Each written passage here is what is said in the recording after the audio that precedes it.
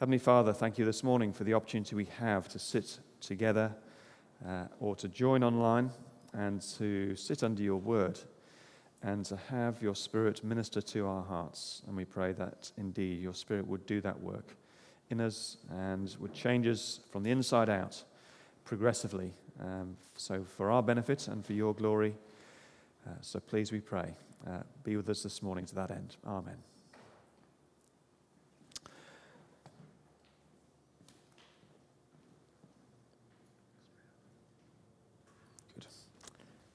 Have you ever heard people say, I've got no time for Christianity because the church is full of hypocrites? Well, sometimes this may be used as an excuse to sidestep God, but other times it may be rooted in real pain from the past, where people who have claimed to be Christians have not behaved as Christians. Now, let's think for a moment about the English word hypocrite and its meaning, because it is a literal letter-by-letter copy of the same Greek word. In Greek, the word hypocrite means actor.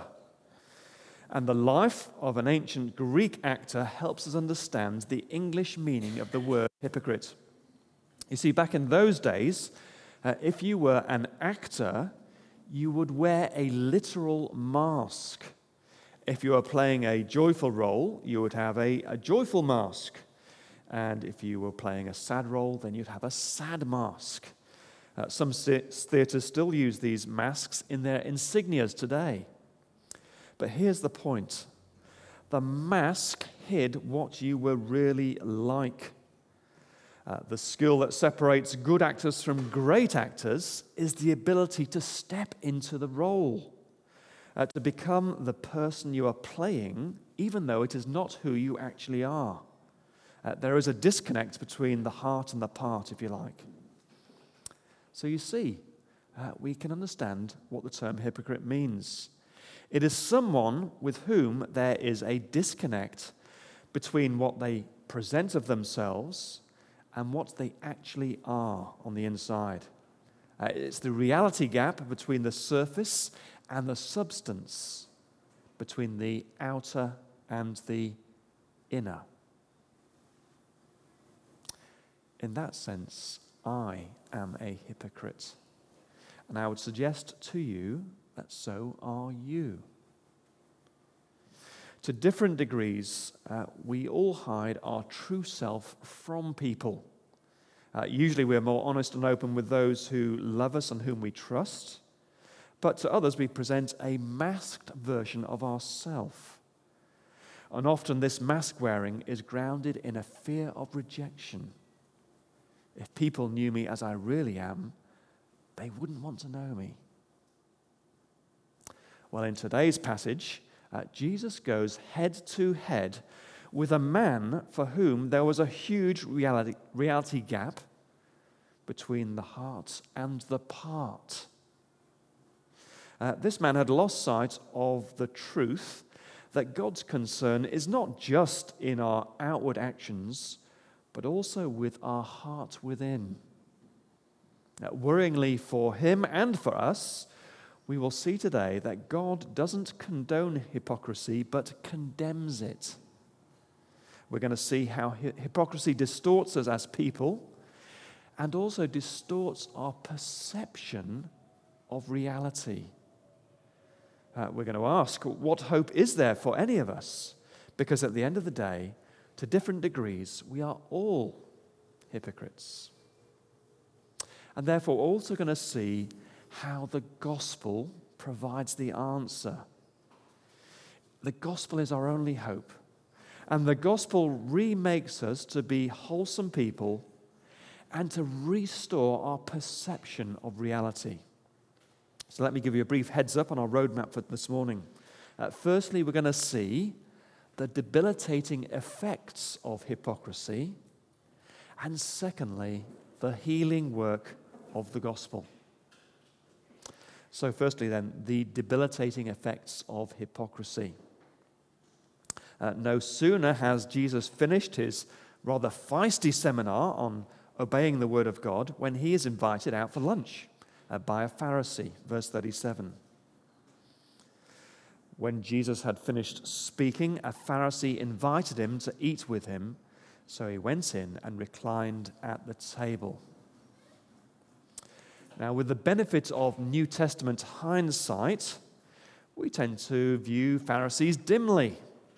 To accuse someone today of being a Pharisee or being Pharisaical is not a kind thing to say.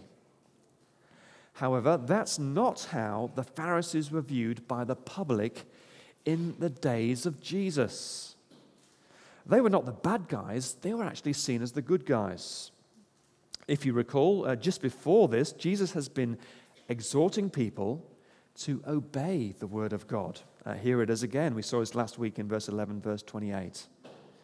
Jesus replied, "Blessed rather are those who hear the word of God and obey it." Now, when the people heard those words first uttered by Jesus, do you know where their minds would have gone? They would have been thinking, Jesus is talking about the Pharisees. Surely they are the blessed ones who hear the word of God and obey it. The Pharisees had a reputation of being zealous for the observation of God's word. The Pharisees lamented the spiritual waywardness of the nation. They believed that the only hope for Israel was to return to a vigorous obedience of God's law. And they were so committed to obeying the word of God that they had ring-fenced it with many regulations and traditions as a way, hopefully, of protecting it and getting people to observe it. However, sadly, they had become so focused on their regulations and their traditions that they'd lost sight of the true condition of their hearts. And it is this gap that Jesus now addresses. Verse 38. But the Pharisee noticed that Jesus did not first wash before the meal, was surprised. Now, in this COVID-19 era, we're all too aware of the importance of hand washing, but this Pharisee is not concerned about hygiene. He's actually concerned about a pre-meal ritual hand washing. There's great irony here, because in the Old Testament, people were told that they should wash their hands when they approached God in the temple to worship him. It was a ceremonial washing with water. Now, the point of this ceremonial washing was symbolic. It acted like a visual aid.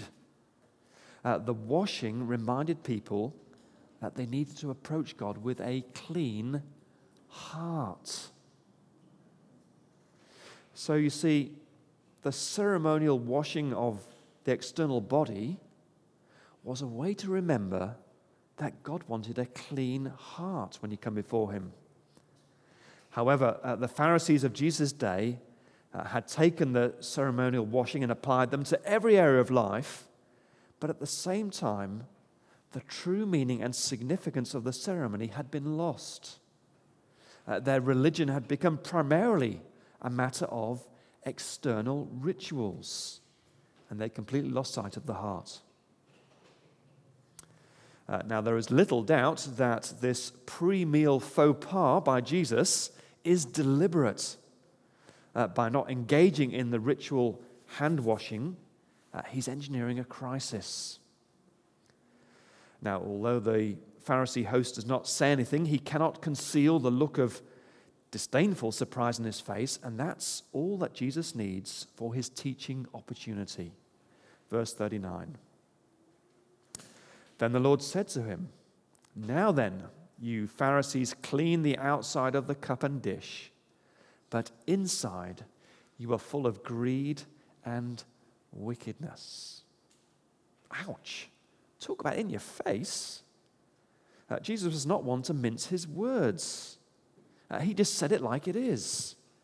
It's a person's heart that concerns God the most. And of course, this was not breaking news. This was the timeless truth echoed countlessly throughout the Old Testament. As God had said to the prophet Samuel 1,000 years earlier in 1 Samuel 16.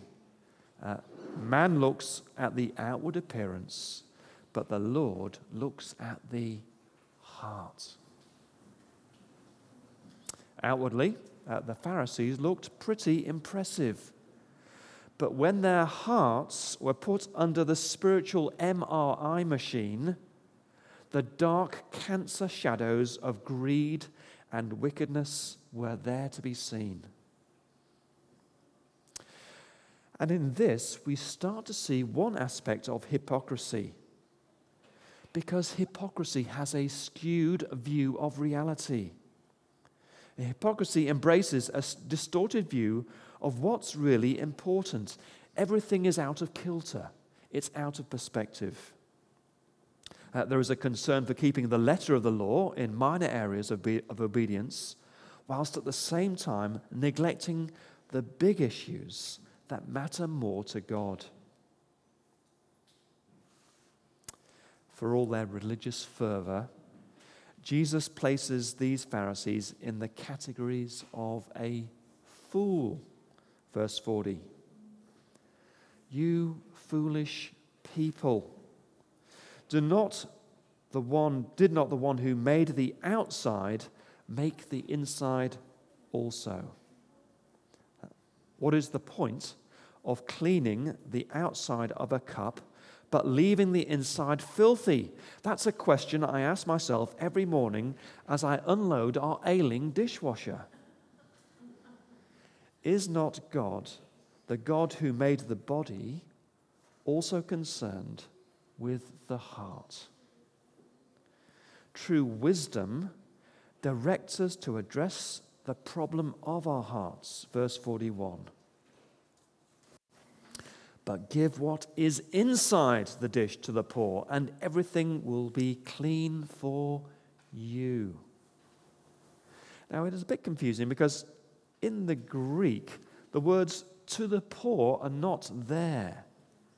So Jesus' words literally read, but rather, give what is inside, and you will find everything is clean for you. In other words, you can't be truly clean unless it starts with an inward cleansing of the heart. A mere outward form of morality is not going to make any difference. The matter of the heart needs to be addressed before anything else. Now then, if hypocrisy comes with no consequences, then really hypocrisy is not a problem. But Jesus leaves them and us in no doubt. God does not condone hypocrisy, rather he condemns it. To illustrate their skewed priorities, Jesus uses two examples of their giving and their reputation. And in each case, he pronounces a woe. And a woe is a declaration of God's just judgment. Verse 42. Woe to you, Pharisees, because you give God a tenth of your mint, rue, and all other kinds of garden herbs, but you neglect justice and the love of God. You should have practiced the latter without leaving the former undone. Now then, tithing was something that the Pharisees were particularly good at. According to the Old Testament law, God's people were to give a tenth of their gross income for the running of the temple and the support of the poor. Now, the Pharisees took this to an extreme. Rather than making just a rough estimate, they calculated their offerings down to the very last decimal place. They even carefully cut a tenth of their herbs. But amidst all this excessive accounting, the Pharisees had lost sight of the bigger picture. They completely overlooked one huge fundamental area of obedience. They didn't love God, and they didn't love others by doing justice. They didn't use their money and time to be generous and caring to those in need. When somebody came to them with a personal material need, they were stony-faced and cold. They weren't supporting the weak. They weren't protecting the poor.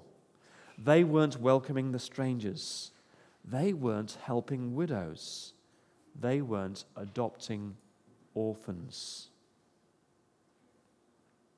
Now, there is some debate among Christians today as to whether this Old Testament requirement of tithing carries over to us in New Testament times. It's interesting that Jesus doesn't tell the Pharisees to stop tithing. Rather, he says they should practice the latter without leaving the former undone. I don't have figures for Australia, but in America, surveys indicate that only 4% of Christians tithe. You see, what we do with our money is one test of the state of our heart. However, an even better test is how we treat people in need. Who is the weak person that I am protecting? Who is the person with material needs that I am being generous to?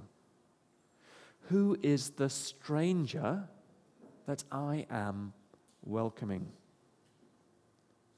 You see, we don't just open our wallets, although we do that, but we also open our hearts.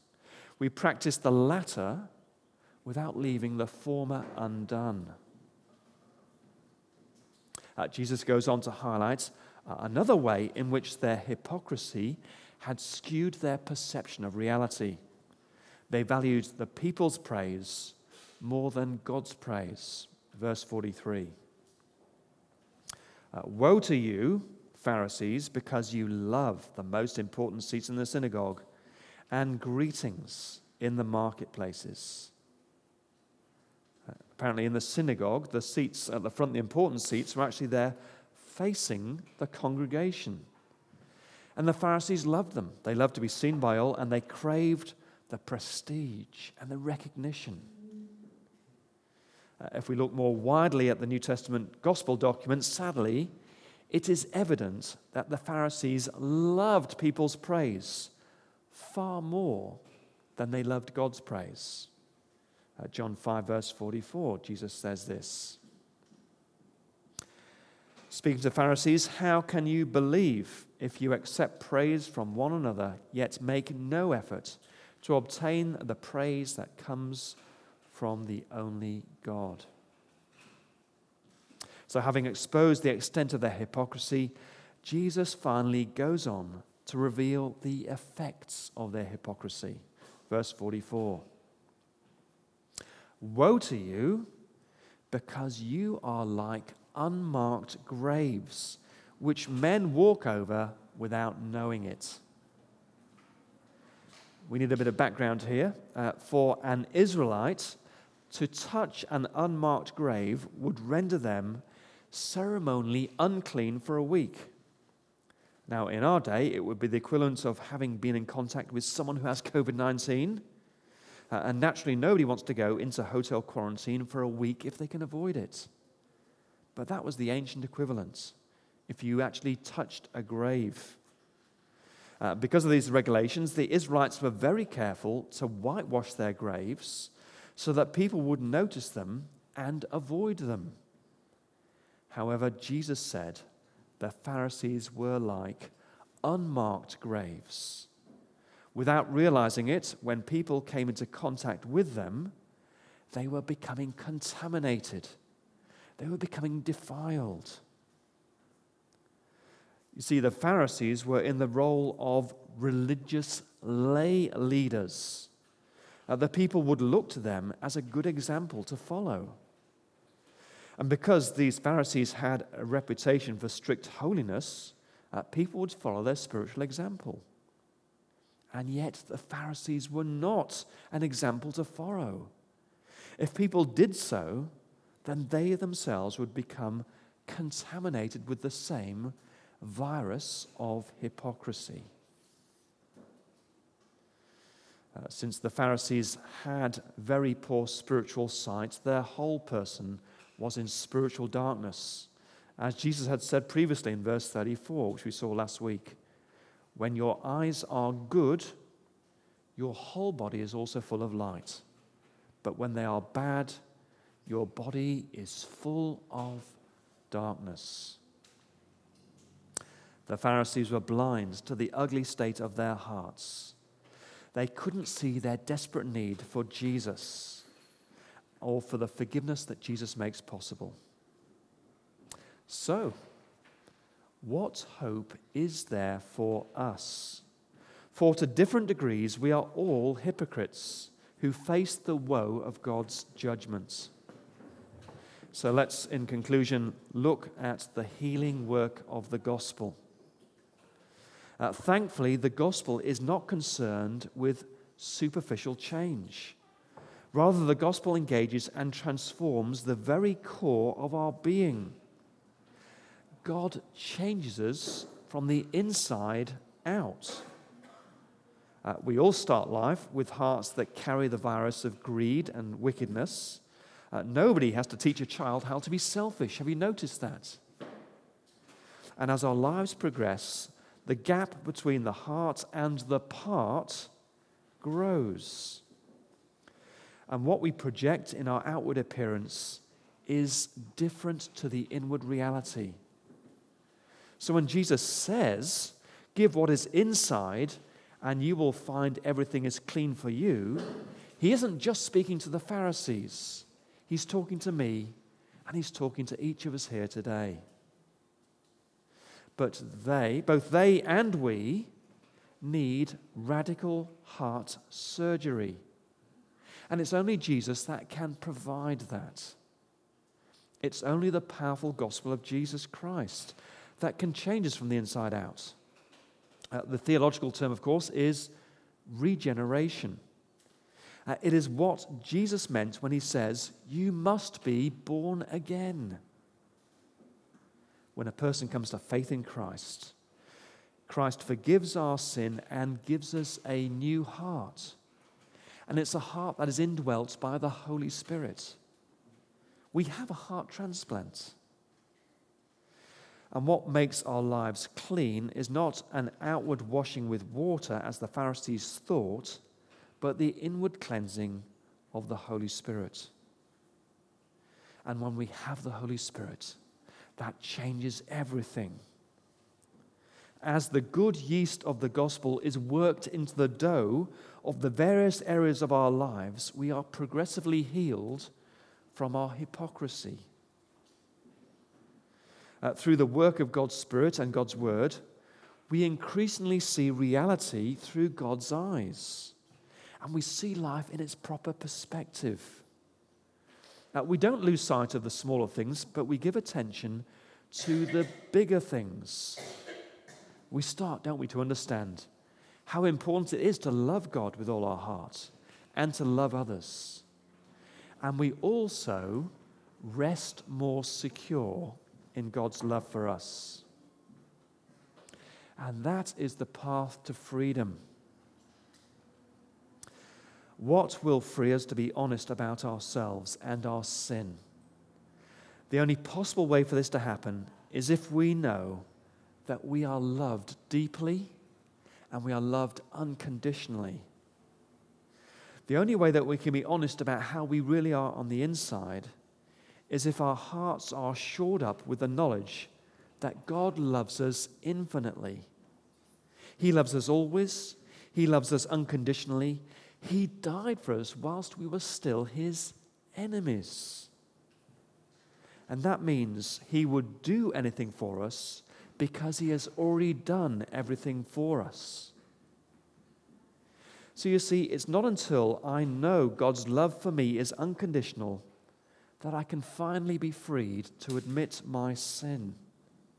Otherwise, I will never be able to actually deal with the traumatic material of what I'm really like on the inside. It's only when I believe that I'm saved in spite of my sin that I'll finally be able to admit my sin. And there's more freedom in the gospel, because the gospel also progressively frees us from people-pleasing. People-pleasing is not good for us. To be tied to the praise of others is destructive and it's exhausting. People-pleasing puts us under other people's control, and we live in fear. If people praise us, we are elated. And if they withdraw their approval, we are downcast. And yet the gospel changes everything. As we grow in our understanding of what it means to be unconditionally loved, our perception of reality is restored. We increasingly realize that God loves us deeply, and that it's God's opinion and approval that is to be valued above all others. And we start to savor God's praise more than people's praise. And in so doing, we are increasingly released from the tyranny of being people pleasers. And not only that, but we also know that God sees all the good things that we do when nobody else does. The behind-the-scenes acts of service, the small acts of kindness and care, our generous giving to God's work, our Heavenly Father sees, and our Heavenly Father takes note. And our Heavenly Father will commend us and reward us in His time. And that brings great freedom. It frees us from having to do our acts of righteousness so as to be seen by people. Yes, the church is full of hypocrites, and I am one of them. But by God's grace, I am being saved and transformed. Let's pray before we open up to comments and questions. Heavenly Father, thank you for the challenging words of Jesus that are in our faces. They tell us and reveal us as we truly are. All of us are hypocrites, and yet you have loved us deeply, and you have provided the path for us to be freed, to be transformed inwardly, and then to be progressively transformed in the way that we live, living out a life which increasingly reflects what is in our hearts, but knowing that that change comes from the inside primarily and initially. So please, we pray, continue to change us, enable us to grow in the freedom that we are granted by you through the gospel. Amen. Okay, time for comments or questions, either those present here or online.